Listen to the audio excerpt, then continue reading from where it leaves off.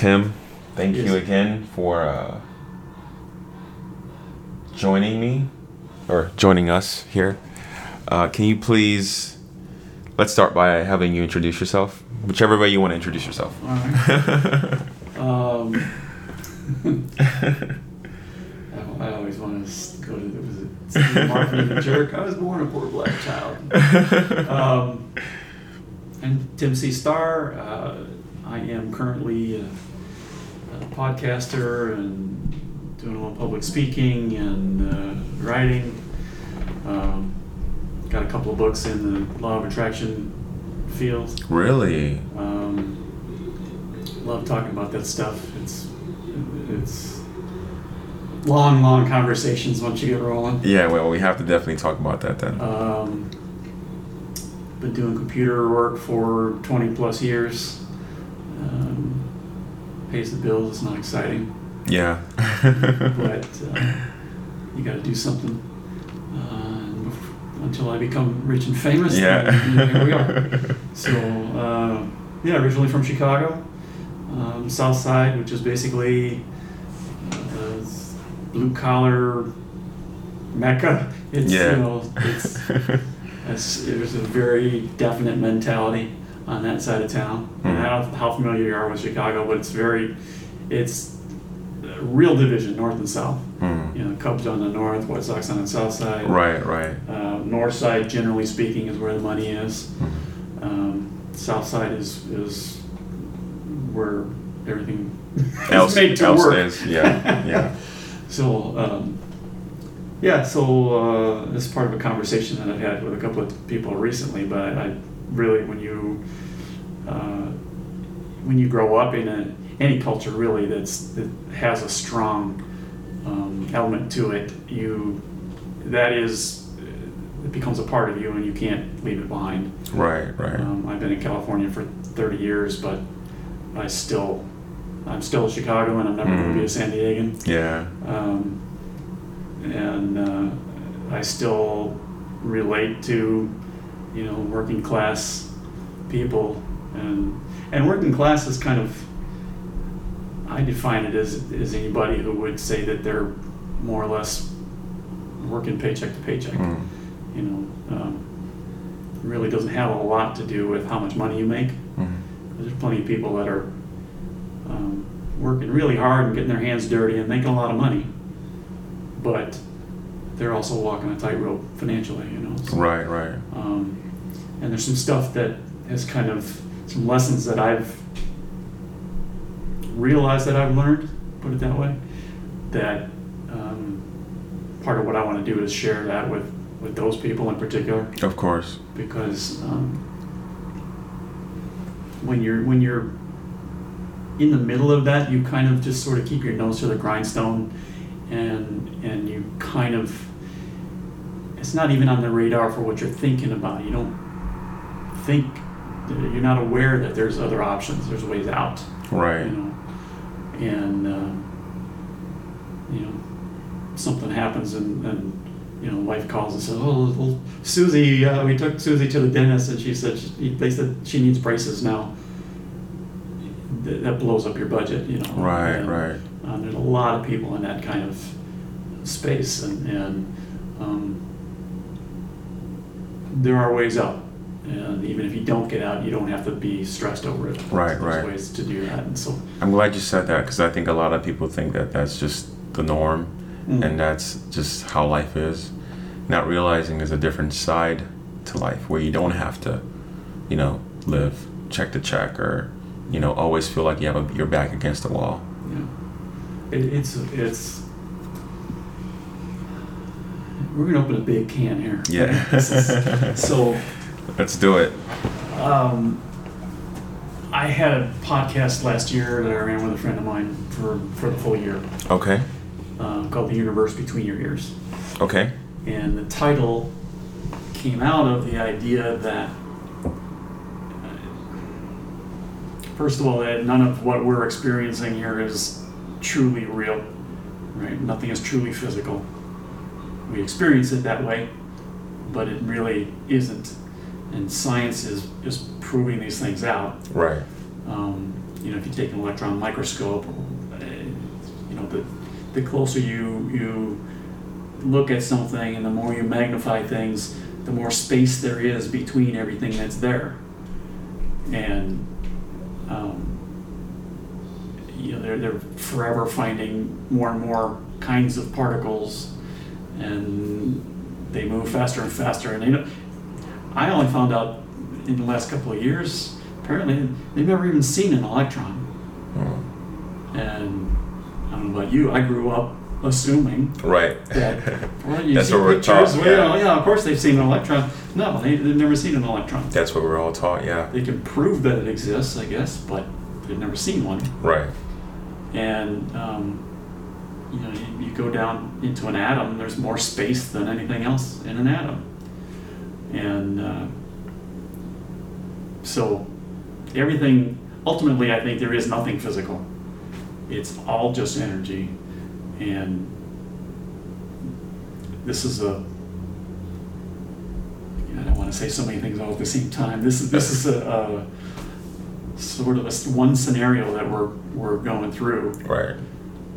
That's played out by something bigger. Right. Yeah. Have you or do you know people that have taken psychedelics like DMT or ayahuasca or? Yeah. So ayahuasca in particular. I don't know about DMT. Right. Anybody that, at least for the most part, people I know that have taken those things all agree that this is all an illusion. There's something else out there. Yeah. Dimensions, whatever word you want to use. Yeah. I think that for some reason our brains are closed off to those quote unquote dimensions or those realities, right? Like you mentioned. And then taking these psychedelics opens up the doorway. Yeah. And for 5 minutes or 10 minutes, or however how long the experience lasts, it opens the doorway and gives us a glimpse into the other side. Yeah. What interests me in particular is DMT seems to, from what I've read or heard, seems to give essentially the same trip to everybody. Yeah. Ayahuasca does not. Right. Ayahuasca is more personal. Not. It's more personal, yeah. And but it looks like DMT, everybody kind of has the same experience. Right. And which leads me to think that that's probably a I don't know how I want to put this, but it's probably the better path to go if you want to experiment, if you want to research. Of course. If you want to expand, because the other things are a little too subjective. Right. Yeah. Ayahuasca is definitely more personal. Yeah. People that have dealing with trauma or childhood issues or whatever it is. Yeah. You can have an ugly experience. Yeah. But all of it's interesting. The Timothy Leary and Ram Dass, I forget what his Christian name is, right? Yeah. But, their story is fascinating. I don't know if you know, but they were both Harvard professors, and Timothy Leary introduced Ram Dass to LSD. He'd never even heard of it. Right. And they were doing research with it as a mind expanding of course thing, and before it was illegal and stuff, and then things got out of hand basically. Right. And but the story is fascinating. There's so many things out there. It's kind of exciting in so many areas, because I love the idea of personal growth stuff. Right. I've been here. Consuming Wayne Dyer and all the names that you would know. Right. Are you familiar with Terence McKenna? Do you like his work? You know what? I know the name, but I okay. don't know the work. But a lot of these people, since I was, probably 12 or 13, my mom was looking for easy answers to things. And she shared all kinds of stuff with me, and I just consumed it because it was interesting. And I never much thought about any sort of intentional application of anything. Right.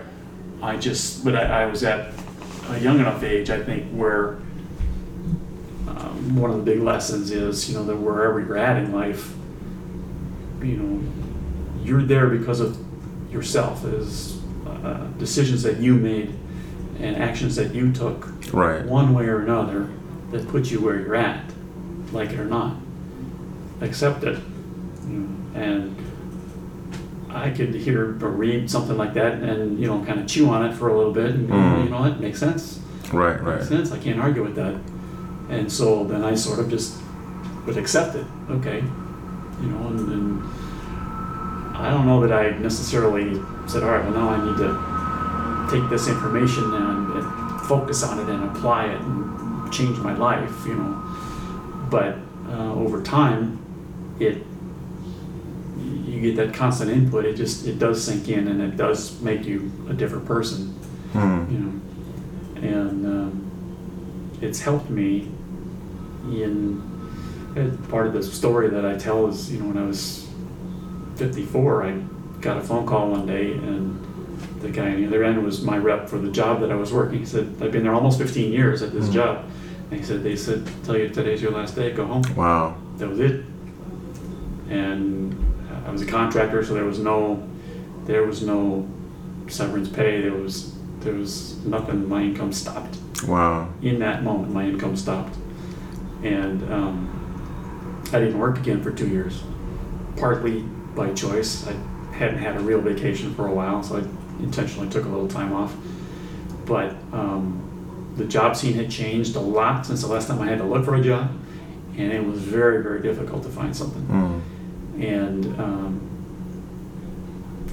what didn't happen to me was I didn't have the reaction that the so-called experts say, a middle-aged guy is supposed to have. Right. I didn't feel depressed. I didn't feel like my identity had been taken away because I lost a job. I didn't. So let me stop you right there, because that's something that any normal human being would, panic or be afraid or, say what now or be depressed. So I think this is a learning. Supposed to happen, Right. So I think what you just said is a teaching moment for a lot of people. They're listening to this. So for you personally, how did you learn to realize that it's okay? It's not the end of the world. Have you always been that way, or is it something? Well, that's what I'm saying. I was programmed by just consuming this stuff.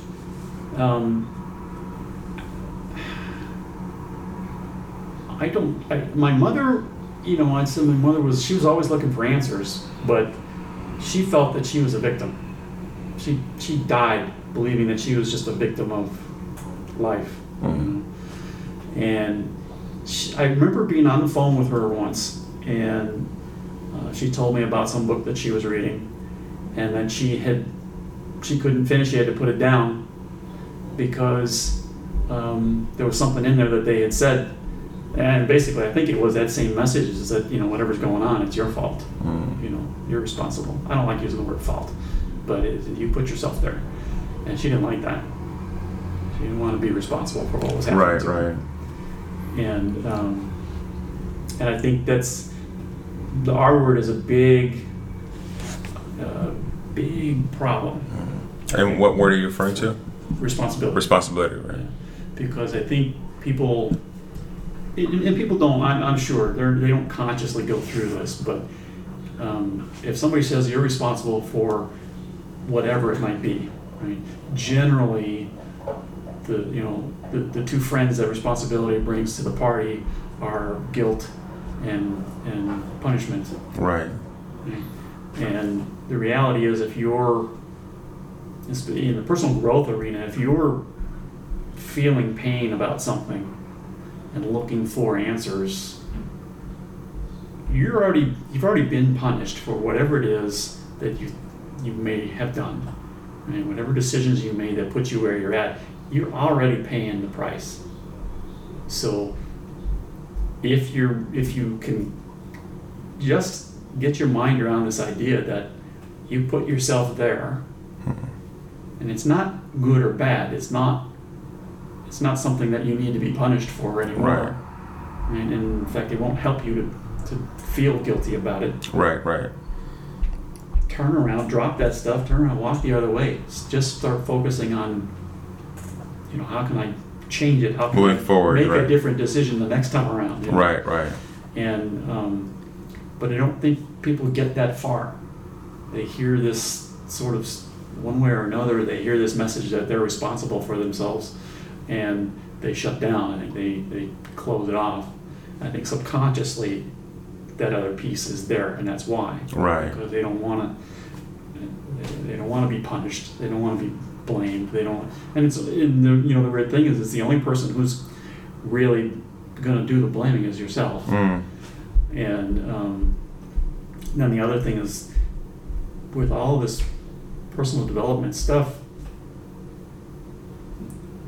in the beginning in particular, when you start to just pick something to try, you're going to see results. Right. And you're going to see results right away.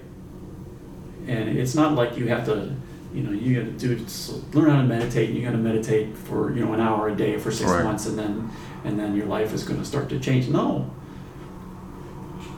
Tomorrow, Right. things are going to start to be different. Tomorrow. So let me ask you this, Tim. How do people get to that point? Because so many of us, we make the excuse of, we don't have enough time, or I'm too busy, or I have 3 kids, or I have 2 jobs, or my job's demanding, or I work nights. When I'm home, I would just want to sleep, and then by the time I wake up, it's time for work again. So many people wake up every single day, right? Put on their clothes, take a shower, eat, go to work, come home, spend an hour or 2 in traffic, or even if they're not in traffic for a long time, they have kids, they come home, they have responsibilities. So how does the average person hear what you're saying and say, you know what, Tim is right, even though deep down they know you are right, but how do they repress the excuses? The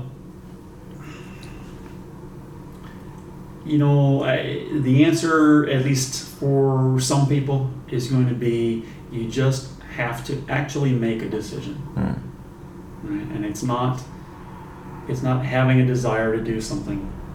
It's not hoping that something will happen. It's not wishing. You have to decide, okay, I'm not going to do this anymore. Right. Or I am going to take 5 minutes somewhere in my day, every day, and just, meditation's not for everybody. Meditation can be really, really difficult. So maybe meditation isn't for you, but you can take 5 minutes and just spend a little time with yourself, and appreciation is a big thing. Just Gratitude, yes. look around, and just realize the things that you do have that are worthy of feeling good about. Right.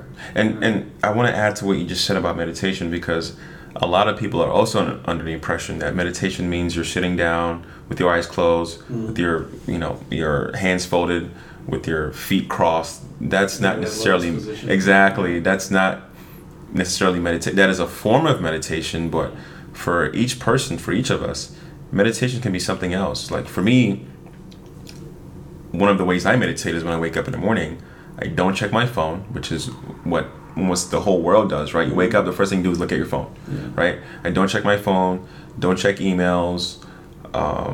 I go so far not to check my phone that I have Alexa, and I ask her what the time is. I don't even look at my phone to see what the time is, because I know the second I look at it, all hell breaks loose, right? Yeah.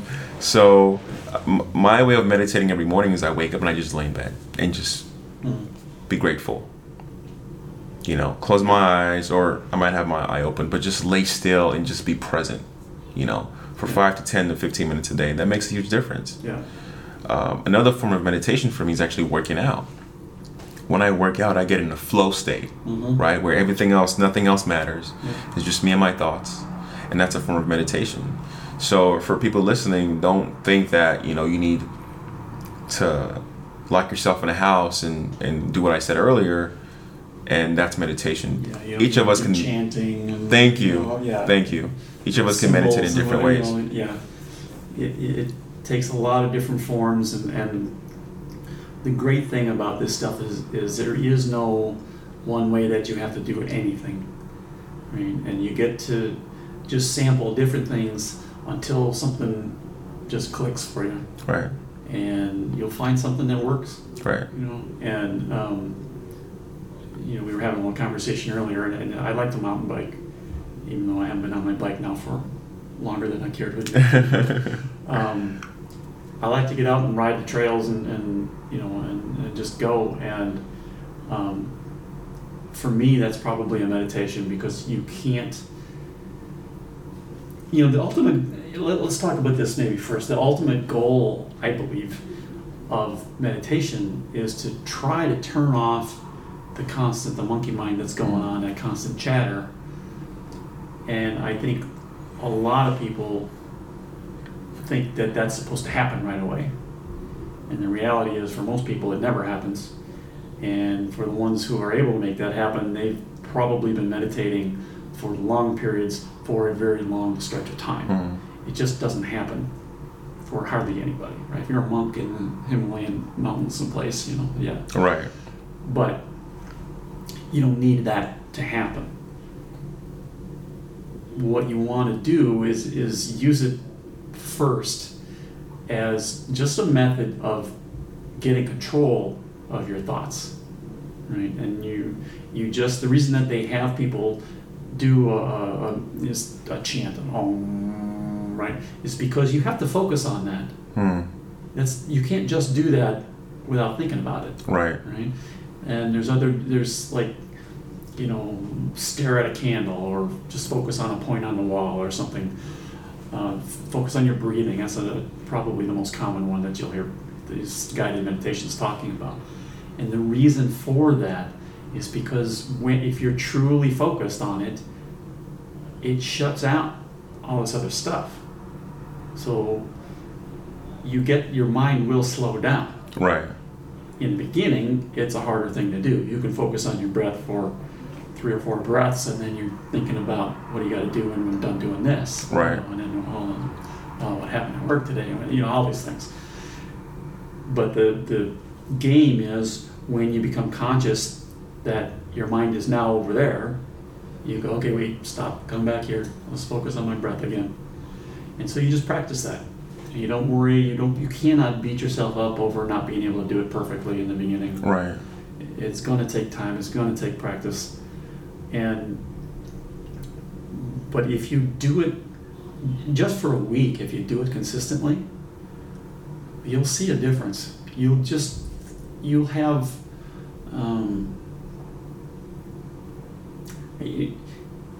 you'll just start to calm down, I think. You'll be a little more at peace. And like I said, maybe meditation isn't, and at least in that form, maybe that's not the thing. When I get on a bicycle, one of the reasons that I like to ride on trails is because you can't just pedal like you're taking a Sunday ride. Right? You have to pay attention. There's rocks, there's ruts, there's snakes, there's all this stuff out there, and if you don't pay attention to where you're going, you are going to fall down and go boom. Right. And so your mind can't wander that much, and that's the goal. That's meditation. That's the goal. So right. In whatever way gets you there, do it. Right. I have a question for you. Yeah. So when I hear you speak, you seem enlightened, right? You're speaking from a place of enlightenment. It's all smoke and mirrors. So I knew it. So, in your opinion, what contributed to your elevated state of consciousness? Is it something that you feel like since you were a kid you've always kind of had, or do you feel like you've been working on it your whole life? And I've been working on it. I mean, I'm basically an analytical person. I call myself a hopeful skeptic. I'm fascinated by these ideas. The idea that in the sort of New Age circles, one of the phrases that you'll hear is that you're not you're not a human being. How do they phrase this? You're an energetic being having a physical experience. Right. And it sounds like for the guy from the south side of Chicago, it sounds like mumbo jumbo and, you know, what the hell is that? You know, but when you start to, I want, the thing that wins me over is the scientific confirmation of these ideas, right? And so it's showing up, right? They're proving these things. String theory is basically the ideas, quantum physics is basically the idea that there are these super small, so small that they couldn't begin to get a picture of them. Right. There's basically these things they're referring to as strings. They're just sort of short little threads of nothingness, energy that respond to vibration. And when you have a vibration, then somehow they come together and create physical things. And I thought this was fairly new idea. Turns out it was first proposed in the 1930s or 40s. So it's been around a long, long time. Right. They're starting to get around to coming up. The problem is how do you prove the existence of something that you can't see or can't,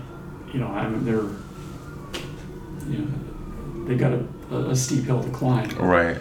But there's little baby steps that are coming. So that's the stuff that gets me excited, because it's like somebody tells me this guy's supposed to be a guru, he's up on the stage, or he's written a book or he's in that ambulance that's going. Yeah. But he says this is how things are, and I go, well, sounds good. I'm glad it worked for you. I haven't seen that in my life. Right. I'll check it out. I'll try to apply it. Yeah. If it works, great, then I'm with you. But just because somebody tells me something, I'm not necessarily just won over. So if somebody tells me something and then says, and here's the scientific data to back it up, here's what's going on right now at the the lab down the street. Right. That carries a whole lot more weight for me. Then my resistance is down a little bit, I guess. Of course. So I'm naturally skeptical. I'm analytical. I think about things. But I am the person that I am today because of what I've been consuming for so long. What are some of your most impactful experiences or books that you've read? At least, from what I remember, Wayne Dyer was really big. Pulling Your Own Strings. And for people that don't know who that is, can you please elaborate? Sure. Wayne Dyer, he just died in the last couple of years. He was one of the most famous psychologists. I don't think he was a psychiatrist. He was a psychologist who wrote a book, and I think Pulling Your Own Strings was the one that put him on the map. Okay. And it was basically about this personal responsibility stuff, And he went on from there to get into more and more enlightened, to use the word, the ideas. He got into Indian philosophy and right. things, and he was really influential in moving along the New Thought, I think is probably what it's called now. It used to be called New Age ideas, but moving these ideas that everything is energetic, law of attraction ideas. Right. What you think about influences what you get in your life, and so he was really important in that arena. Probably the big lesson that I got from him, and he's not the only person, and there's nothing much truly new from anybody, but it's just different people say the same thing in a different way or at a different time in your life, Right. and suddenly it clicks, you know. But for me, he was the one who where this clicked.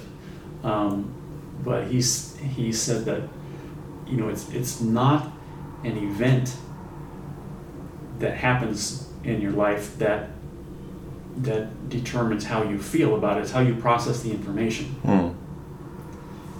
And Perspective. yeah, everything is about perspective. In fact, I've got a quote that I just read again, or was reminded of it, is perspective trumps everything. And it really, really does, because,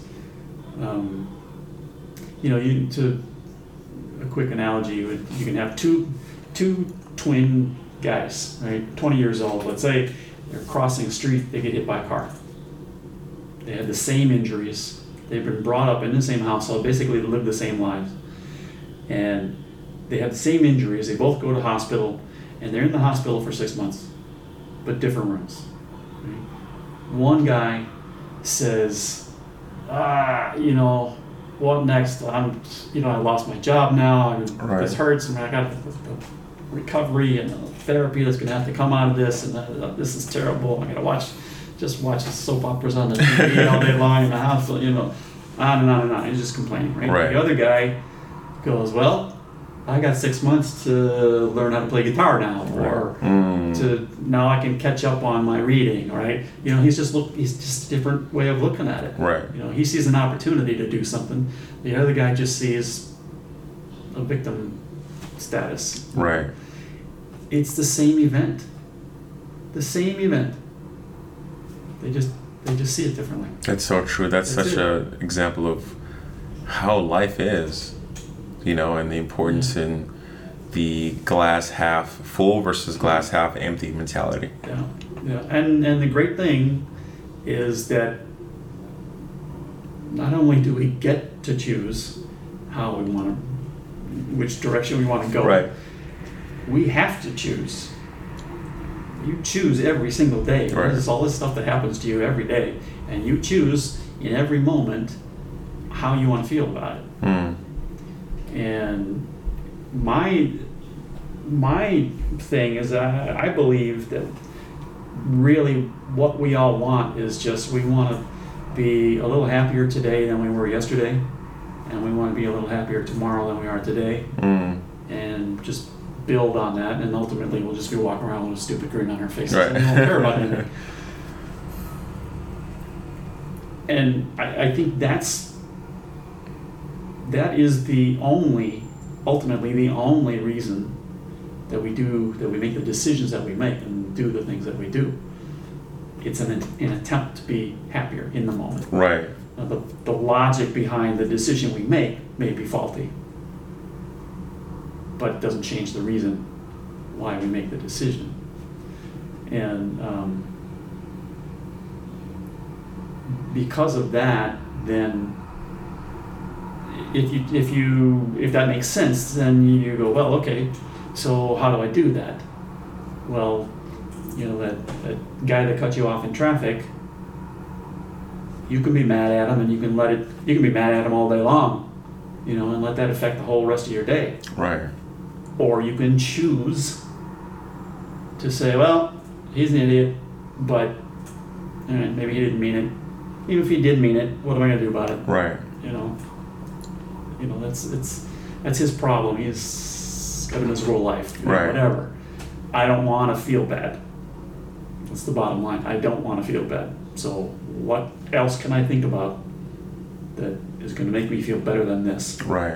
And that's the choices, to get your mind off of that and onto something that just feels better. And it doesn't have to well, very well said. You can't go from enraged to giddy about something. Right. But you can go from enraged to annoyed. You sound like a therapist. But it's simple stuff ultimately. You know, the application is the difficult part. It just takes practice. Right. You just have to you got to work on getting to being conscious of the thoughts that you're thinking, ideally in the moment when you're thinking them. Right.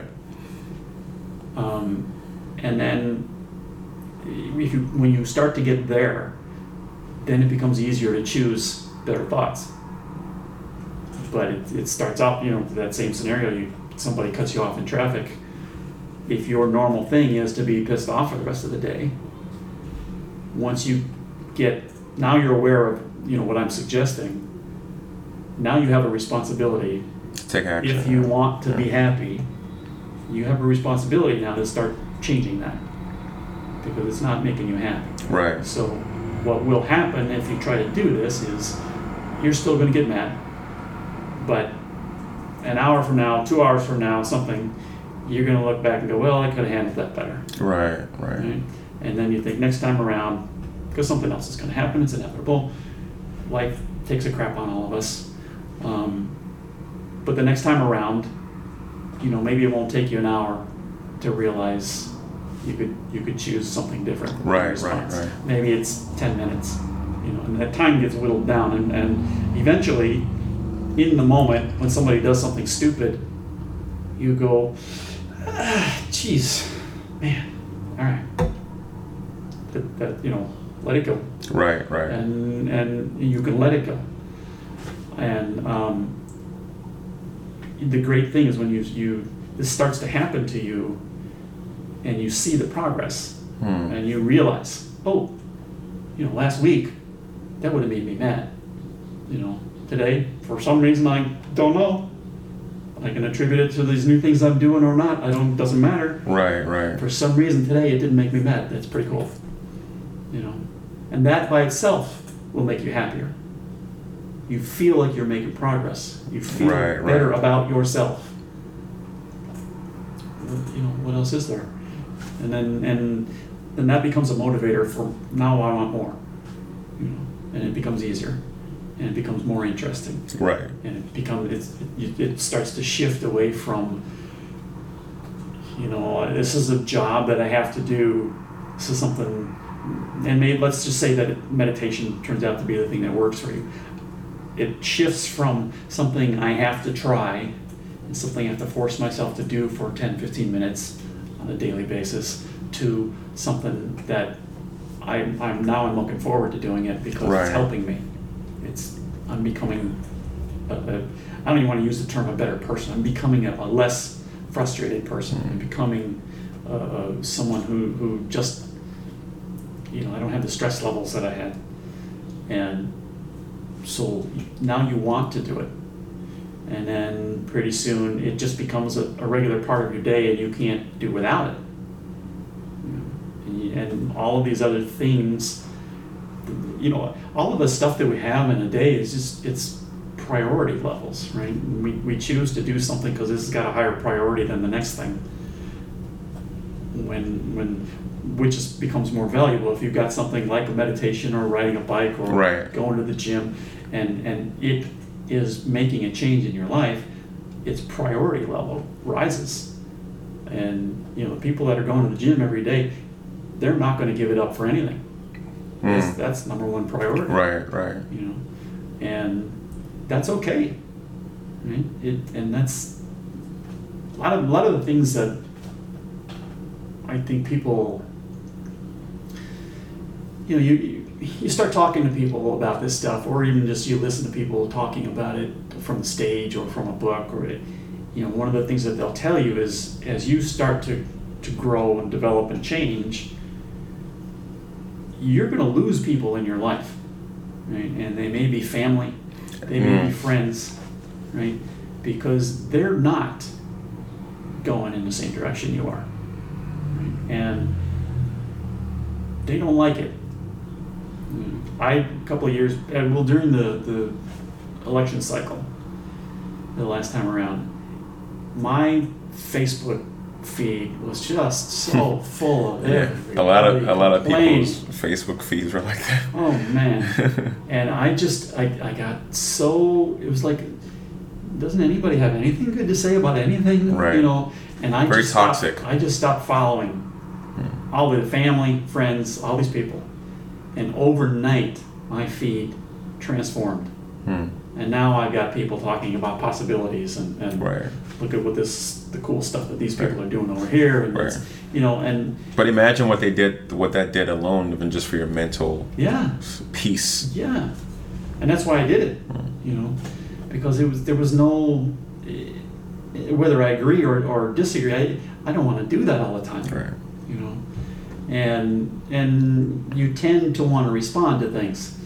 And that doesn't lead any place good, because nobody wants to have a civil conversation. Right. They just want to blast you with their Of course. perspective and I'm right, shout you're louder wrong. than you. Right. You know, and they figure that somehow that wins.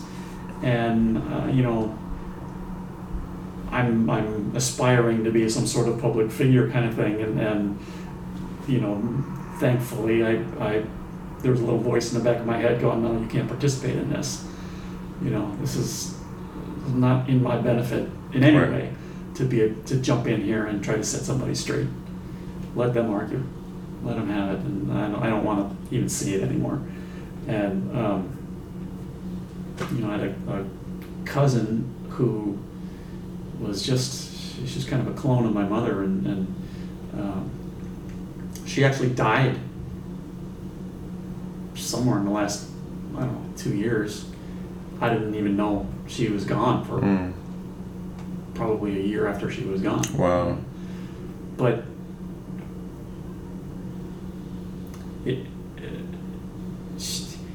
there was nothing coming from her mouth that was helping anybody, least of all herself. Right. You know, and it was not helping me to have to read it, and I was not going to change her mind. What are you going to do? You know, and no, you don't have to listen to that just because it's family. Right. Right. Family is just luck of the draw, man. You didn't choose that person. You know? So, you know, I don't know Well what to say said. about it, really. I mean, Well it's said. No, I kind like of, that. I like you know, that. my mind is more at peace. I like that. I like that. You know, the TV news. Oh my God. Oh, that's a whole nother Yeah. story. I turned off about a year or two ago. I turned off all the applications, or not applications, all the notifications. Yeah. Anything related to the news Yeah. on my phone. A lot of us don't realize how much it damages our psyche, because I've never seen a news feed say, oh, so and so just donated, $1 million to the Children's Foundation, or so and so just built a school, and Yeah. Those things are out there, but it's never the focus. Of course not. It's always the It's negatives. never the focus. It's always because this there's a whole. Do you know who Joe Dispenza is? Yeah. So I love his stuff, and he's really good at explaining this. But there's the reason that the news feeds us this doom and gloom stuff is because it can shock us, right? And there's hormones. There's the same as the fight or flight chemicals that we get a jolt from watching the news. And that stuff, it's adrenaline and these other things that get you pumped up, and your body likes it. And the problem is that we keep getting this, and they're actually damaging to your physical body. And one of the humans' big problem is when something negative happens, we replay it over and over and over again in our minds, and a lot of times make it even worse in our minds than it actually was in real life. Right. And we have that same experience over and over, and you keep those chemicals in your bloodstream, and they destroy your organs. They tear your body down physically, and you can make yourself sick.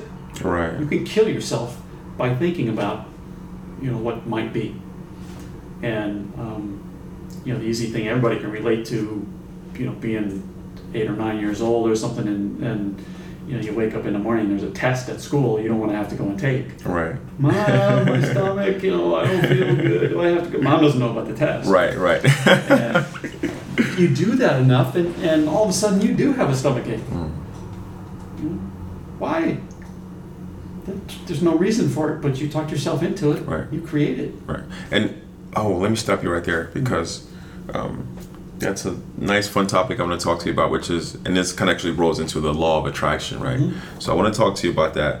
Before I do, I have one quick question for you, and it's about what we were talking about earlier about purpose. And you were saying, growing up, for you, there weren't really a lot of people that felt a need or a sense of purpose. I want to ask you, why do you think that was, and what do you see that has changed since then? And in your opinion, I know this is like a 3-part question, but we can start with, in your opinion, do you feel like it's important to have a sense of purpose in life? And that purpose could be anything. Yeah. So what are your thoughts on or at least having a reason why you're here versus just, living in the matrix? I think, so maybe I'm going to work back. Well, no, let's start at the beginning with what you're asking. When I was growing up, the internet didn't exist. So your only exposure to new ideas was going to the library and or a bookstore and just poking around and to find something interesting and let me check this one out. Right. If you were lucky, I was lucky. My mother was getting into all these different. She was reading different people with different philosophical sorts of perspectives.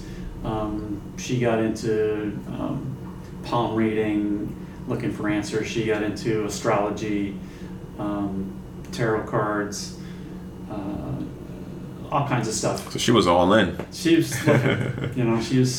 had she ever found anything that let her off the hook for her own decisions, she would have stuck with that and been a big proponent of that, I'm right. sure. But she never did, because it's nobody worth anything is going to tell you you're not responsible for the decisions you make. Right. If they do, turn around and run the other way. Yeah. So, but most people, certainly in the Midwest, I think most people at that time, just none of this stuff ever entered their world. Things like, there's a guy named Edgar Casey, it was called The Sleeping Prophet, and what he was doing was reading Akashic Records. And most people today don't know what the Akashic Records are. And so I just got exposed to a bunch of different stuff, but most people don't, and so, or didn't, and so it's just it's the stuff that you consume that creates the programs that you run in your head, and that determines who you are. Right. That's it. So circle right back around to what we were just talking about. If you're a news junkie, you're probably not a particularly happy individual. Wow. Your chances are pretty high that you've got health issues. Life just seems to keep bringing you tragedy, stress, drama. All of that stuff just seems to be a norm for that person. Right. And the problem is, it doesn't start out there, and we all have these things come to us. But if your perspective is, this is just more evidence of how tough life is, then there's so many topics here. But for that person, that is reality. And you have a different perspective, and you want to say, no, but it's not. But no, it is. That is their reality. The only way it's going to change is for them to get some new input. And it's ego. It's the inner sort of manager. Right. That his job is just to maintain the status quo, and he looks for stuff that reinforces the beliefs that you have. Right. And so you just feel them more strongly. And there's only, in my opinion, there's only two ways to change that. Either you find a way to sort of drip feed some different ideas in there, and over time they start to be accepted. Right. Or there's a crisis that proves this belief wrong. And unfortunately for most people, if they're going to change, it happens by crisis. Right. Yeah, something that opens their eyes and changes their perspective. Yeah. Yeah. We don't like change. I'll tell you a little story, a little anecdote. Sure. There's a traveling salesman, and he's driving through the countryside, and he comes to a farm and long driveway, and he drives up to the house and gets out of his car and he walks up the steps to the porch, and there's a hound dog laying on the porch. And the dog just kind of looks at him and just kind of moans at him, but he's not aggressive or anything. So the guy's, knocks on the screen door, and the farmer happens to be at home. Mm. He introduces himself, tells him what he's there for, and the farmer says, I've been thinking about getting me some of that. Let's you and I have us a chat. Mm. And they go sit out on the porch, and they're drinking some lemonade, whatever, and they're having a nice conversation. And every once in a while, that hound dog, and it becomes sort of distracting, annoying. And the salesman says to the farmer, says, is that dog okay? He sounds like he's in pain. Right. Farmer says, he's just laying on a nail. And the guy says, well, why doesn't he get up and move? Right. Farmer says, it don't hurt him enough yet. Mm. That's us. We are that hound dog. Wow. We don't get up and move the first time we start feeling pain. It has to really hurt. Mm. And I think unfortunately, we're more often motivated by pain than we are by the promise of something better. Right. Just the fear of change, right? Absolutely. It goes back to complacency. Absolutely. Yeah. And that's an interesting thing, because I think that we have this conflict going on, because something inside of us unconsciously, we crave change. We desire change. We know that absolutely everything that we think is physical is falling apart right now. Right? The only reason you can smell anything, you're in a restaurant and a waitress comes by with a platter of sizzling steak, comes by, right? And you're like, that smells good. All right. Right? What is it that makes that possible? Why is it you can smell that? It's because that steak is falling apart. Little pieces of that steak are flying through the air. And you pick some of them up in your nose. Mm. That's the only reason you can smell it. And that kind of messes up your next trip to the restroom. But everything is coming apart. The pyramids in Egypt are falling apart. It's just speed. And some things you can stand there and watch. Some things you can't, right? And other things take more time. But everything is coming apart. And our inner self knows that none of this is real. It's all going to change. We are creation machines. That is what we do. 24/7. This, you and me sitting here, the two of us co-created this. Right? For different reasons, maybe, from different perspectives, but we co-created this event. And the house you wake up to in the morning, you created. Right? And just everything. And right. So our internal system is constantly it's in the creation business. It's building new stuff all the time. Right. And it expects things to fall apart. It expects things to change. Right. And so we've got that piece of us that's looking for it and pushing it and craving it and goes looking for it. Mm. Then we got the other piece of us that's afraid and likes things to stay where they are. Right. Because I know, even though some of this is painful, I know how to deal with it. I'm safe still. Right. I don't like it, but I'm safe. That's why people stay in abusive relationships, stay with crappy jobs, because we think we're managing it. Right. We can handle it. We don't know what might be worse out there. Right. And so it's an interesting conflict that we have going on. Wow. Well said. Well said. You got to, because there's all these things that just are all these interwoven pieces. It's like this, comfort zone idea. I kind of get on these soapboxes about certain things. No. But go ahead, please. If you consume people who are successful and they're presenting their ideas from the stage in particular, but in other formats too. You know, one common theme is that, you know, if you want to be successful, you've got to get outside of your comfort zone. And beyond that, some people, and I've heard, this is the message that's received, whether it's just explicitly stated this way or not, but I have actually heard people say it this way. Not only do you have to get outside your comfort zone, you've got to get comfortable with being uncomfortable. You've got to get way outside your comfort zone. Right. And I have an issue with that because it's just not true. Why do you have an issue with that? Because it's not true. You got to get outside your comfort zone if you want things to change. But you don't have to be so far outside your comfort zone that you can never go back. I mean, if you, like we're sitting here in your apartment, and this is a comfort zone. Right? You could walk out the front door and just stand right there, and you're outside of this particular comfort zone. There's different levels of it. Right. And somebody might be driving down the street and throwing money out the window. If you weren't outside your comfort zone, you'd never be able to take advantage of that. Right. What you don't have to do is leave this building and travel across the country and then sell your car and, you know, have no way of coming back. You don't have to do that.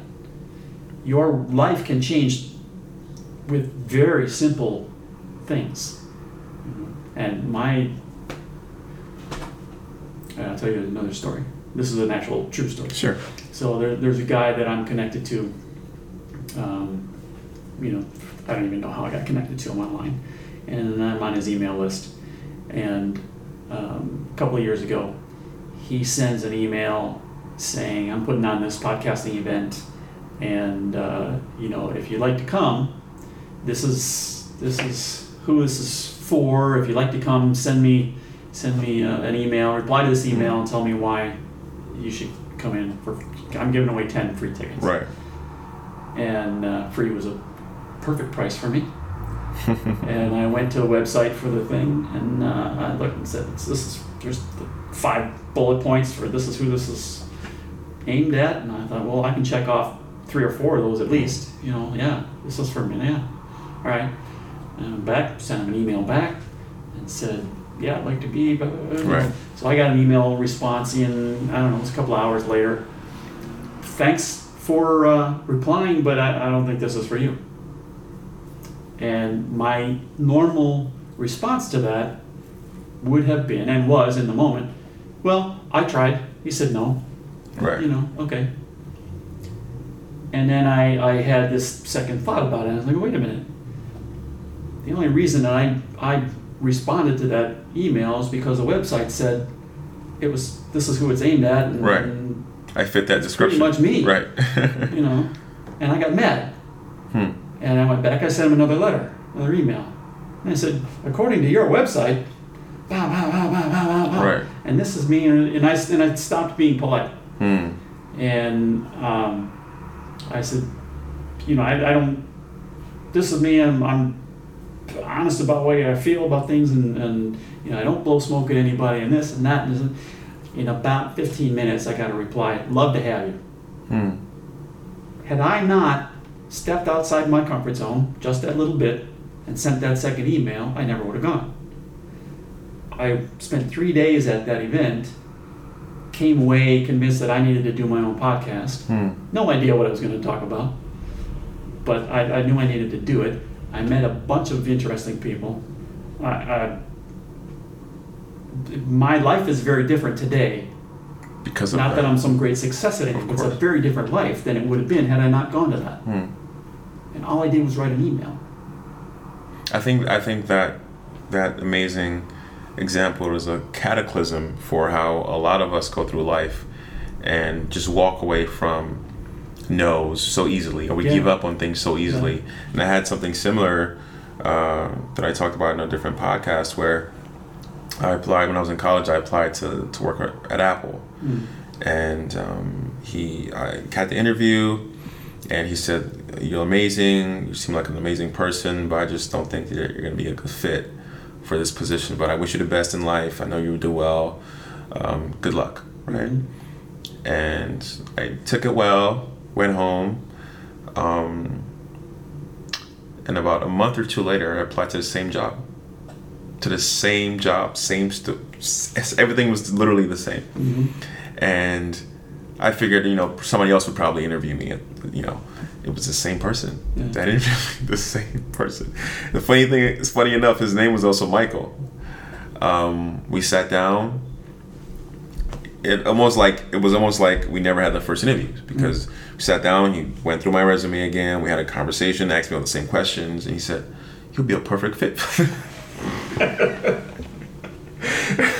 I answered the same way, and he said, "You'll be a perfect fit for this position. We would love to have you." Yeah. So it reminds me of your situation, and how life isn't as black and white as we make it seem. Life is literally filled with a lot of gray areas. Yeah, it's so cool, because when you start to realize some of this stuff, opportunity is all around us all the time. Right? In this culture, we're not trained to look for it. Right. Some people are, but generally speaking, we're not. We're trained to accept what's given to us. We're trained to wait for something to be given to us. A job, a particular school. Right. I wonder how well that might work. People applying to go to college, Exactly. You apply to go to, I don't know, Stanford, and they say no, and you just take it. What if you send another letter? Right. And said, "Hey, no, you need me." Right. Who knows? You just never know. Who knows? Weird things happen, man, every day. But the problem that we have is we get focused on the problems, and it's like somebody is like they're looking down at this problem that's at their feet, and they're and they blank out. The rest of the world goes away, and they're just focused on this. And what am I going to do? And somebody can come up and tap you on the shoulder and say, "Hey, I got your answer. Right. I got the solution to all your problems right here." And you just wave them off. Get away. I got this thing to deal with. Leave me alone. Right. It's the opportunity's right there. Right? The answers. And so that stuff is all around us. And the trick is just starting to teach yourself to start looking for them. Right. Right. And then when the interesting thing is when opportunities come and you start to recognize that opportunities are coming, then they come in bunches. And then you have to figure out what's the right one. Right. That's a different problem. Yeah. But that's a good problem to have. My experience with jobs is, you're without. If you're not working, you're struggling to find something. Right. As soon as you find the first one, boom, boom, boom. It's a domino effect. One, and another one, and another one. And it's just weird how the universe works. I don't. So let's get into that. The law of attraction. Mm-hmm. So what are your thoughts on that? And do you think it's real?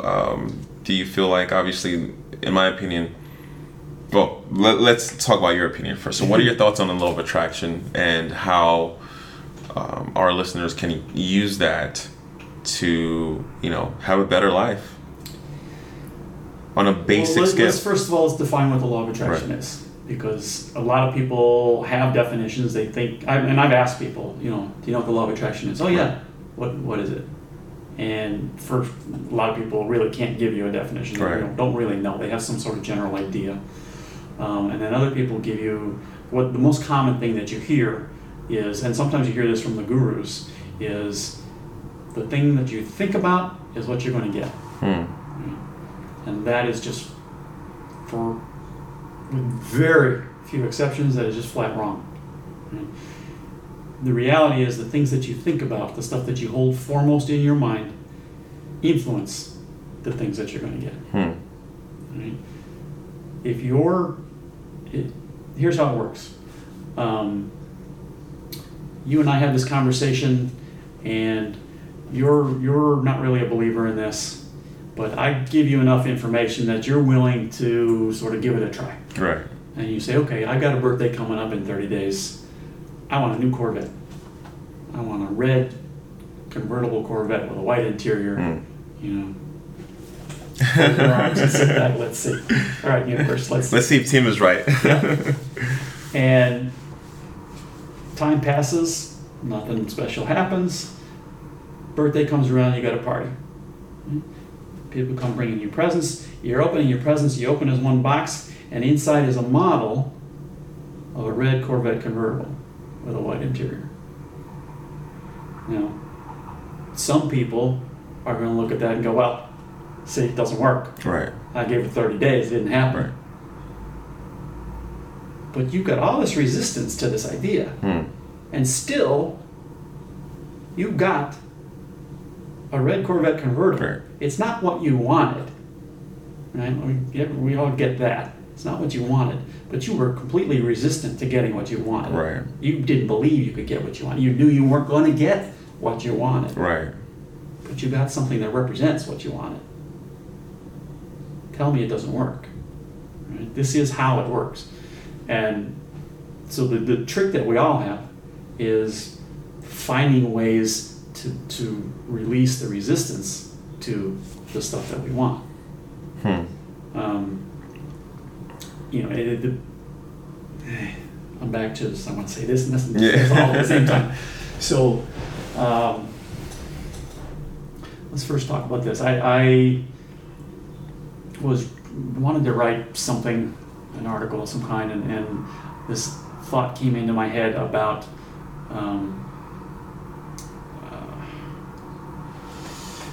I'd seen something in online where somebody had asked on a website, I think it's called Quora, where people just go and ask random questions. I know about that. Yeah. Answers, you know, and somebody had asked if you took all of the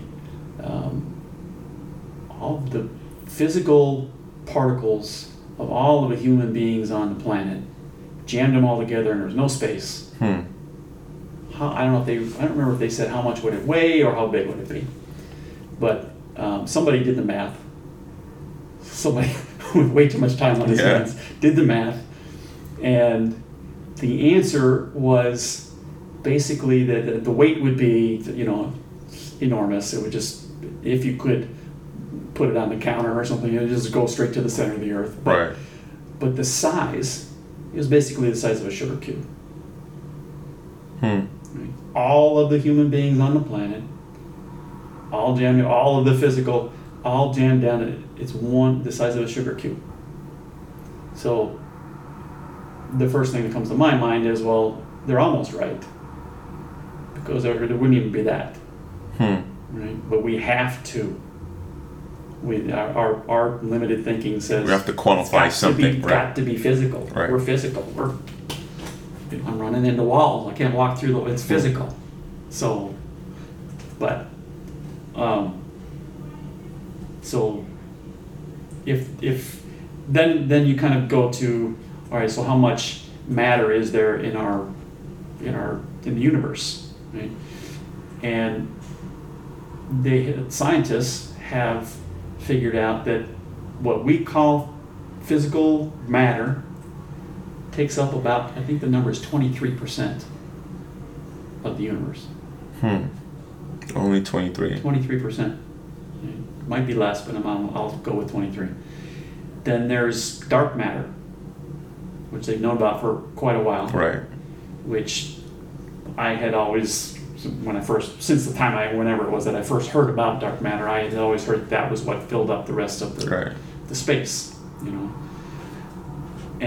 But it turns out it's not, right? You know, and I think they said physical matter was like 17%. That's the number that keeps coming back to me. Okay. Dark matter was something like 23, 25%, something like that. So between the two, you still have less than 50%, far less. And then they have what they're just calling dark energy. They have no clue what it is, how it works. Right. And it worked nothing. But they had to come up with some sort of a name for whatever this is that they have no idea what it is. Right.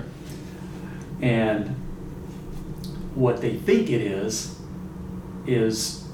the propellant for the reason that the universe is still expanding. Because gravity says it should be slowing down. Hmm. right? And eventually it would stop and everything would collapse back. But the universe is still accelerating its expansion, and they don't know why. And so they're kind of going, well, dark energy. So I read this and I thought, that's interesting. You know, you start talking about law of attraction and string theory, and I'm thinking, well, you know, so I'll introduce this other little piece here now, and maybe we come back. There's a woman named Esther Hicks who was a channel. And for anybody who doesn't know channeling, and whether you believe it or you don't, doesn't matter. This is the idea, is that she's got a connection to higher source. She's got a connection to what they refer to as Abraham. They say that it's a collection of non-physical entities. But for ease of reference, they're called Abraham. Okay. And she's been doing this stuff for decades, 30, 40 years maybe. And in the stuff that she teaches, one of the things that she says is the way the law of, and it's all about law of attraction. And she says that what happens is something happens and you know you don't like it, and so you automatically know what you do want. You don't want that, so I do want this. Right. It may not even be a conscious thought. But you are, as soon as that happens, you're sending out what she refers to as a rocket of desire. You send this thought out into the universe, and the universe, it's instantly manifested. It's out there. I want that new Corvette. It's done. You don't have to wait 30 days. Right now, done. Problem is, we don't believe it. We have this physical experience, this human experience that we are going through. Right. And so, generally speaking, the thoughts that we have take time to show up. Right. If they show up. It's the idea that pretty much about, it's like The Secret, which I really subscribe to. The idea, at least for me, in my personal life, it's been proven time and time again that I feel like I'm living in my past, and what that means is everything I've ever wanted, I've always gotten it. I still remember when I first bought my first car. It was a Lincoln, and I went to pick up the car and I saw a Camaro. I said, "Oh my gosh, this car is so beautiful. I can't afford it." Sorry, it was a Dodge Charger. I said, I can't afford it, but I want that car. I'm gonna get that car. In 2 years, I had a Dodge Charger. When I went to get my Charger, I saw a Camaro, and I said, I can't afford this Camaro, but I'm gonna get that car. I don't know how I'm gonna get the car. Guess what? About 2 years later, I had a Camaro. When I got my Camaro, I saw a Corvette, and I said, okay, this is getting crazy now. I definitely can't afford this Corvette. It's almost $70,000, $80,000, but I'm gonna get that Corvette. And guess what? About a year later, I had a Corvette. Yeah. But I always believed. It was never a doubt. I always believed. So here's the cool thing. I'm gonna jump in on you. Belief is not necessary. Law of attraction is at work for each and every one of us, 24/7. We don't have to believe in it. You are still creating stuff. Doesn't that mitigate the attraction if you don't believe in it? No. If you believe, it's like it's or accelerate or help or assist. Makes you more successful with it. It helps, right? But you don't have to believe. You can still test it and find out for yourself, and be a disbeliever, and prove it to yourself. There's a great book by a woman named Pam Grout, and the first one is called E Squared, and it's essentially just a series of, I think there's 9 experiments that you do on your own in any order you want to do them, and they're all around this law of attraction idea, and prove it to yourself, and you don't have to take my word for it. That's really fascinating to me. Well, as a strong believer in the law of attraction and things that I want, and not just believing to believe, but actually believing that I'm going to get it, I find it fascinating that you can be a non-believer and the universe can still feel like you deserve it, or God, or whatever you want to call it. Well, deserve's an interesting word. You know, because that's got nothing to do with it. There's one of the subjects that comes up with Esther Hicks is people will ask about, because she'll say that whatever it is whatever your desires are, they're in what she calls the vortex. They're just waiting, You know, as soon as you have this thought, I want this done, it's there. You just have, our job is to try to figure out how to allow it to come. Right. But it's all there. And when we cross over, when we die, you know, and there's no real death if we're energy. So you just close your eyes here, you open them on the other side. Right. It's all there waiting on you. And everything, all of your desires are manifest right there. And so people then go to think, well, what about somebody like Hitler? Isn't he going to be punished when he died? No. All of his desires are there too. And people don't like that. We have this thing that people need to be punished for. Right. For wrongdoings.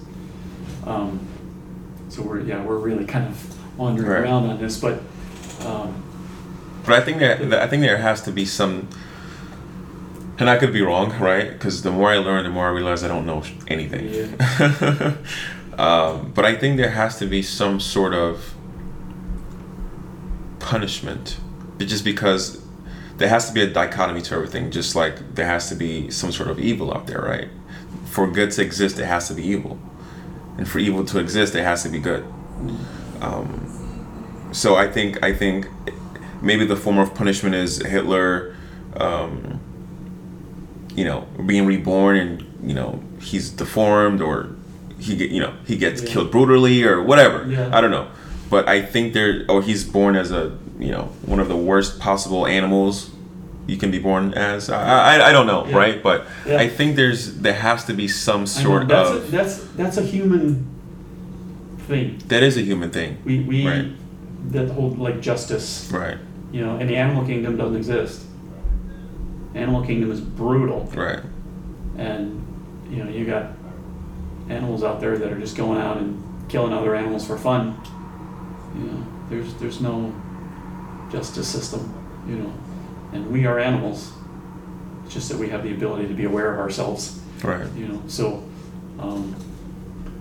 That's a good point, Tim, because there's so much out there that even people that have a high consciousness level still don't know.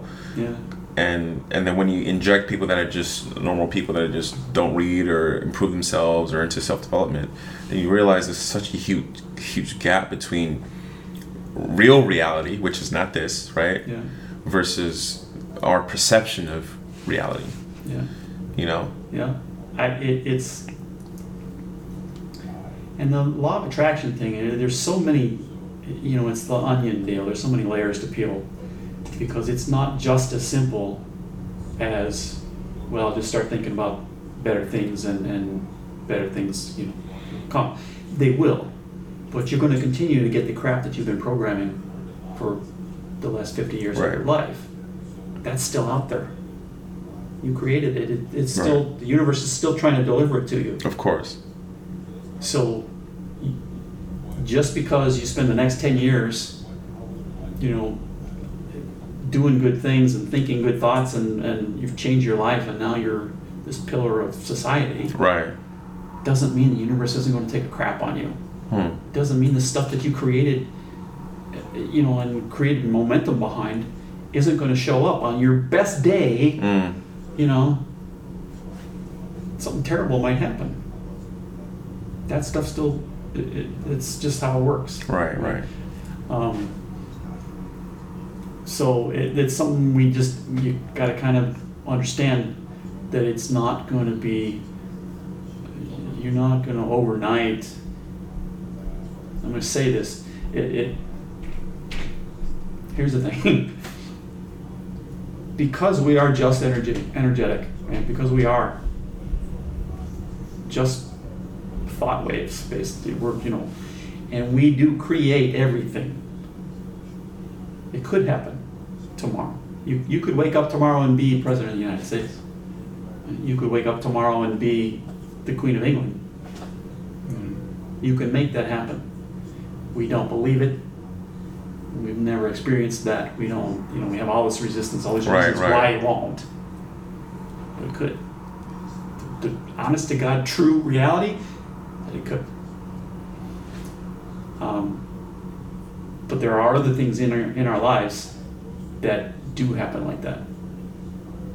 And Absolutely. you know, if we if we take a little time and look back at stuff that's happened. It's all over the place. We have the proof. Yeah, it's, you know, an easy example is how many times have you had somebody in your life that you haven't run into, haven't talked to in months or years. Right, you think about them. Suddenly you're thinking about them for a couple of days. And they call you. The phone rings and it's them. Why would that happen? What's the other explanation other than you put this thought out there and the universe said, okay, here you go. Right. Or even people that, they've been playing the lottery for years and years and years, and all of a sudden they hit it big, they win, and then they win again and again and again. Yep. Yeah, because now it's real. Right. Now they believe. Now they believe. But then again, it's easier. So let me ask you this. So this is what I remember I said earlier, and you were saying you don't need to believe for it to happen, right? Mm-hmm. So it goes back to my point that I do think that the belief, maybe it's not 100% required. I think it does play a big part in shaping our reality. Absolutely. But because it goes to what I was saying earlier about the information that's coming in. Right. Your brain filters out. It's some incredible, and this is, there's so many things. You mentioned The Secret. I believe all of the people in The Secret are students of Esther Hicks. They're all her apostles. They got their stuff from her. I was lucky enough to see Wayne Dyer with her live, have a conversation with, and she doesn't, so when you channel people, they'll sort of do a short little meditation kind of thing, just deep breaths and relax, and then they allow this other energy to come through them. And people who do this, their projection, their countenance, their physical attributes change, and so they deliver. They don't sound like themselves, right? And they are essentially another being, another person, right? When they're talking. So when Esther is being interviewed or something, she's interesting, but Abraham's a lot more interesting, And so the conversation was Wayne Dyer talking to Abraham, and so that was about 2 hours of them back and forth. Right. And it was really, really interesting. And she held his feet to the fire on some stuff, which was really interesting to see, because he was in his 70s already at that point, and he was so used to just everybody bowing down and telling him how great he was. He was buying it, and we all have egos, and he at one point wanted to just sort of rant about something and how people are about something, and she just stopped him. Nope, that's your thing here, that's you. Right. And he said, well, what about, no, that's you. And he knew she was right, and he just stopped and he looked at her and he said, I hate you. Because it's like he couldn't deny it. Right. It's like, no, that's all on him. So that, I don't know why that came up. I have PTSD. It's perpetual tangent story disorder. No, it's okay. It keeps it nice and fun. But so I introduced Esther. We were talking about this law of attraction and the creation thing. So she says you have a thought for a desire, and it's created. And so come back around to this dark energy. I was at one point thinking, how does this work? This just having a thought, because your brain, the energy of your brain is not particularly powerful. Right. Whatever signal you're putting out is just not very strong. It's kind of like a tuning fork. You tap a tuning fork on something and it starts to vibrate, and if there's a guitar string tuned to the same frequency and it's within a few feet, it's going to start to vibrate. Of course. But around the corner, nothing's going to happen. Right? Or maybe it is, but just on such a minute level, we don't realize it. So how is it, that your brain should be able to create worlds? And then I read this thing about dark energy, and the light came out. I was like, oh, maybe that's the answer. Because you put it out there, it just takes it and amplifies it and speeds it up and gives it energy and pushes it out there. Right, right. Why not? You know, we haven't got a better explanation. Right. See, I need something that's a little more concrete than, well, the universe just gives you. Right. You know, I like the idea, but then what's the mechanism, man? Right. I don't know. So that I can just be a whole hog on this, because I just have this built-in skepticism on all these things. Of course. It holds me back. I've got plenty of evidence in my life of things that I've created, you know, but I still resist. Right. You know? I wish more people were as self-aware and conscious and introspective as much as you are. I think your lives would be thanks, but a lot more easier. You know, that's our jobs. You and me and people like us that, you know, you go to a movie and you see a good movie, and as soon as you leave the theater, what do you want to do? You want to tell your friends. Right. Oh, you got to go see this. It's so good. Right? Or you hear a new song, or you go to whatever. You know, you experience something great, and you want to share it with other people. Right. Because you want them to be happier. If you're happy, we don't even have to know each other. But if you're happier, my world is better. Maybe in a tiny, little, minute, unmeasurable, right. You know, whatever, but it contributes to right. the world, to my world being better. Right. And it's we're all very selfish. It's the only reason we're doing anything is so that my world is better. You know. Ah, well said. You're a player in my stage, man. Right. So, and there's nothing wrong with that. That's just that's just the game, you know. Right. And it doesn't mean, and that's another thing that people want to go, well, if you know, it's not a finite pie that we're working with. Right. We can all have everything. It is possible. Is it going to happen? Not in our lifetime. It's not, you know, not in the foreseeable future. But it is possible. Right. And just because somebody else is driving a nice car doesn't mean everybody on the block can't drive that same car. Right. It does not mean that. There is no limit. And, you know, you got to keep reminding yourself of that. Right. Absolutely. Because the 100%. stuff is out there. 100%. Stuff is out there. It's fascinating stuff to, you know, when you start kind of digging into some of these things. You were talking about you live in your past. Whatever. You know, I thought where I thought you were going was Einstein said that there's no such thing as time, right? And they're I guess they've proven that it really doesn't exist. It's just a construct right. for us, for our minds. I look at things like deja vu is, and I think everybody's had the experience of deja vu at least once in their lifetime. Right. I know I've had some that have been really strong. Do you think they're past lives?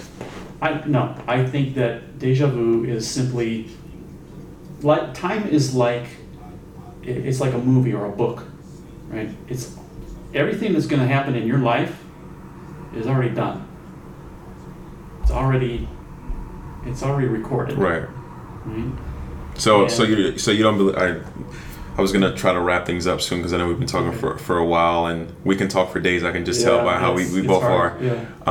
But what are your thoughts? And please don't forget what you were gonna say. Okay. But when you mentioned time and the idea that our lives are already written, right? That goes into another black hole about free will, right? So do you think free will? Do you think we have free will or no? I know it's a tough one. Yeah, it's not black and white, right? Yeah. It's a complicated. There's another idea that when you make a decision, and that's what free will is, exercising. You know, you're making a decision one way or another, right? When you make a decision, you just create a new universe, and the one that you were in still exists. So just because you make a decision, I'm not going to do this anymore. I'm going to go do this. Because I'm exercising my free will to do something different, doesn't mean that you don't keep doing what you were doing. But then that begs the question, do we really have free will or is it an illusion? were you meant to do that in your book, right? No, yeah. We've all got trillions, uncountable numbers of books that were written. It's the kind of. Did you see Animal House?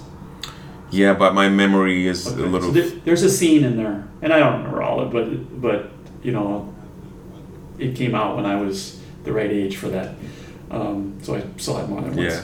But there's a scene in there where the innocent kid, right, who's going to college, is in he's in the apartment of a professor, and he's basically getting corrupted, and the professor is getting him high for the first time.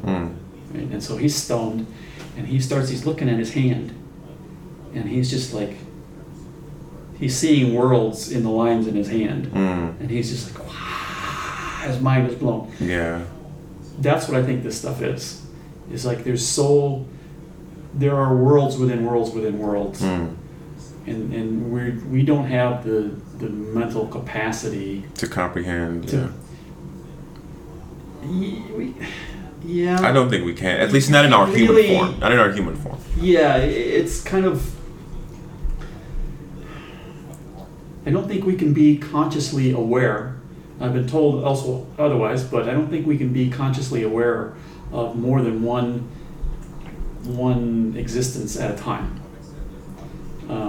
In my first book, it's a story basically, and I'm talking to a guy, and the example he gives is that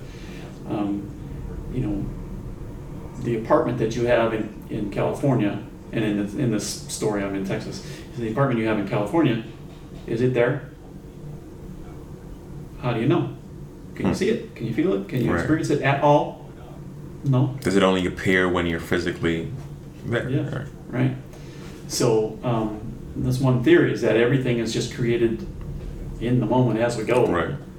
And there's some credence to that. There's good argument for that. So I don't know. The free will thing it's a tough one. That's really. Yeah. I don't know. Yeah, it is a tough one, because then it leads into the discussion that, well, then everything is preconditioned to happen, right?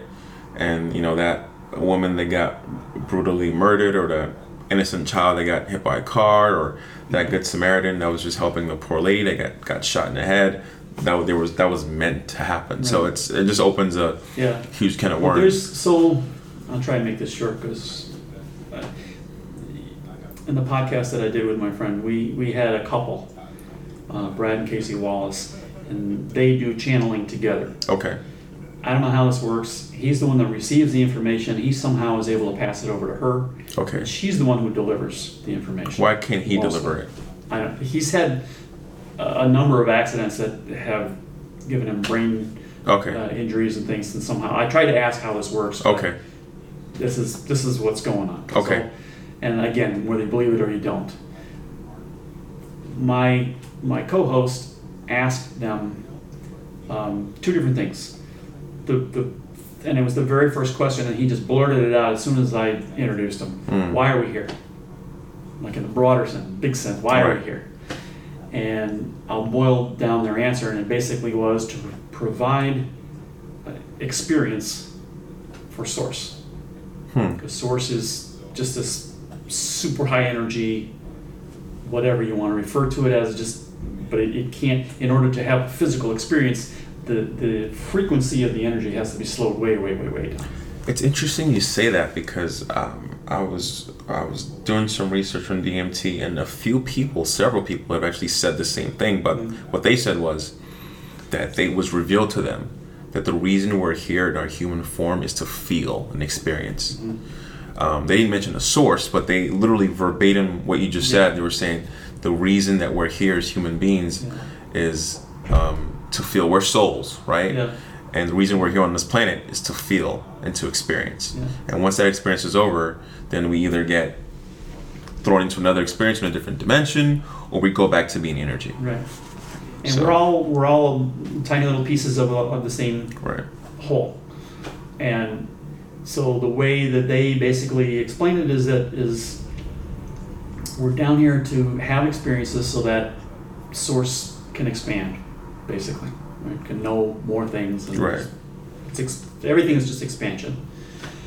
And there's no, so later in the conversation, my friend asks him, so first he says, well, we choose our parents, we choose what we're going to be born into. Yes.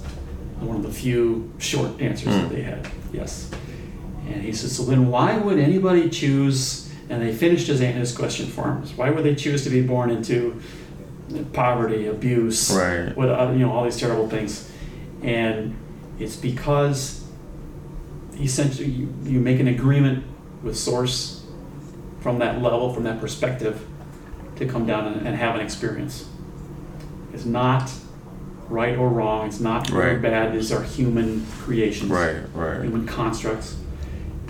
No, we're having the physical experience of, somebody's kicking crap out of us. It's not fun when it's us, Right. Receiving this. We experience it as a very unpleasant thing. In that moment, to us, this is a bad thing. Right. But from a higher perspective, it's not. It's not, right. It's just a thing. In our human form, we think it's we think it's a bad thing. Yeah. And these two pieces together, they've done a lot for these are the two big things that I remember from that conversation. And they have really done a lot for me. Just in sort of being able to, if you want to have more control in your life, you want to be happier, you want to just not have things bother you so much. If you can work towards having this third party sort of perspective where you're just you're able to objectively look at the events in your life and not be attached to how this should have played out. Right? Just be observant of how it played out. And maybe there's lessons to be learned, maybe there's not, whatever. If you can just see it as part of the story, then if it's a negative thing, in quotes negative, then it doesn't bother you so much. And maybe it doesn't bother you at all. You just kind of accept it and go, well, all right, what's next? Right. And I got to tell you, that's a powerful place to be when things that used to, I had an ulcer when I was 5.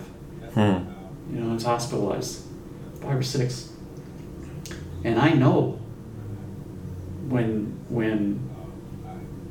I'm headed down that road, I'm worrying about stuff that most of the time I can't do anything about. Right. Certainly in the moment. And you don't want to, if I don't have to experience that, life is better. Doesn't necessarily make life great, but life is better. Right. And better in the moment is all there is. Right. So it's a powerful thing to incorporate into the way you see the world if you can. And I agree. There was somebody else who was on our show who posted something on Facebook one time, and she said, the problem is not that you have expectations about something. The problem is your attachment to the expectation. And I read that, and that's very true. Good, because you can't be without expectations. Right. It's impossible. But the attachment portion, yeah, you have control. You expect your car to start in the morning. Right. But your attachment to that is what determines how you're going to feel if it doesn't start. Right. No, you're right. I think it was Gandhi that said this, and you might be familiar with this, but the biggest cause of suffering in the world is attachment. Yeah. Attachment to relationships, to money. We can Everything. go on and on, right? Yeah. Yeah, it's so true. And it's all of this stuff is it's easy to say, it's easy to sort of objectively understand. Right. But implementing And being aware, incorporating it into in a moment, your life perspective, your programming. Right. That's the tough piece, But you just come back around to, you've got to whatever your mindset is now through years of repeated programming. Yeah, I think You wanna that do goes it a the long same way. I think that goes a long way. I think, and I could be wrong about this, but I think a big part of it too, it just has to do with who you are at your core. Because I remember a story about when my car got broken into, and they took everything. They threw a huge rock in my car. They took everything, and you know what? I just said it'll be fine. And I remember driving on the highway, driving home because I didn't have a window anymore, so I needed to go park the car in the garage. And I was driving home, and then it just started raining. And what was funny about the rain was I was driving home, my car got broken into, they took everything. The rock is still sitting in my car. I'm sitting on glass, right, driving home. It starts raining. Now the rain is smacking me in the face as I'm driving home, and I just start laughing. Yeah. Because what else is there to do in that moment? What can you do about it? Right. Nothing. Absolutely nothing. You know, but you can choose to just say, you know, it's a big joke. Right. You know. And that's in that moment. Yeah. That's how I felt. Yeah. But I think that should be a teaching moment for a lot of people, because I don't know a lot of people that would be in that same position and would be like laughing or smiling or, you know. I think the tough part, because when you got something like that, that's the laughter, I think, is coming from a place of, well, it can't get any worse. Right. Exactly. It can't get any worse. The rain was And just there's a icing on the release, cake. There's a weight that comes Right. off because it can't get any worse. Right. At least you believe that it Right. can't. Of course. Right. And so suddenly life is better. Right. Right. If they had just broken into your car, just thrown a rock through the window, you probably wouldn't have been laughing going home. Right. Right. Did all this other stuff happen? Right. You know, what do you got left? And it goes back to what we started with, which was perspective. You know, Yeah. that goes such a long way in life. Yeah. And one of the main things I've learned in my entire life is the fact that if you can't control it, why are we having this conversation? Yeah. Something happened to you, your husband cheated on you, somebody stole your car, you lost your job. First, can you control it? If the answer is no, why are we having this conversation? Yeah. You know, Yeah. so that's something a lot of people also need to keep in mind is don't drive yourself crazy over things you can't control. Yeah. I know, like you said, it sounds easy. You have to think about it critically, though. Right. You have to actually analyze. You got to measure that and ask yourself in an honest way, can I control this? Right. Because people, when we get into that, we're not thinking about that. Of course, that's the last You thing don't on our wanna hear minds. it. Yeah. I Yeah. don't want to hear it from Right. you, man. You Don't want talk to just me. vent and Can I control it? get your anger out. Yeah. Now I'm madder. Right. You know, I just want to be mad. Right. You know, we all know it doesn't get us anywhere, right? Right. And honestly, it's okay to be mad for a short time. If it's, you know, it's okay to vent. Right. Get Let it out. Right. Get rid of it. If it gets you past, it's not okay to roll around in it. And hold on to it. Yeah. Right. Because that's the thing that now you're killing yourself. Exactly. Yeah. Exactly. Yeah. Well, on that note, Tim, thank you so much. You have no idea how grateful I am. Can't wait to have you back. I'd love to have you back. This was fun. I felt like we've been talking for over 2 hours. There's so much more we can talk about. We can talk for days. Yeah. But thank you again. And if you're interested in people finding you, I know you have a podcast of your own. You feel free to let us know let our listeners know how they can find you. The place to start is just with my personal webpage. Is Okay. timcstar.com. Can you Star, please spell Star that? is with one R. Okay. Tim C. Star. And that's the letter C, correct? C. Okay. Right. C. It's Okay. letter C. Okay. And there's links there to the other. I'm the Universe Between Your Ears podcast is on hiatus. We did 53 episodes Okay. last year. I don't know if we're going to be able to pick it up again. Okay. Although I have people contacting me saying they want to be on the show. Yeah. But I don't know. The schedules have changed and different things, and so it may or may not be revived. But I am in the very, very early stages of creating a new one. Okay. Called It's Just a Personal Growth Podcast. Okay. And there's a link to the sort of introduction page. Okay. I'd love to. TimCStar.com. That's the place to start. Okay. And go branch from there. Okay. Perfect. And if there's any of you that want to get in contact with Tim directly, just feel free to let me know, and I'll make sure I put you guys in contact. But like I said, I can't wait to have you again. Thank you so much. Thank you, man. It's fun. And until next time, peace and love. Thanks, Tim. You're welcome. This was fun. This was amazing.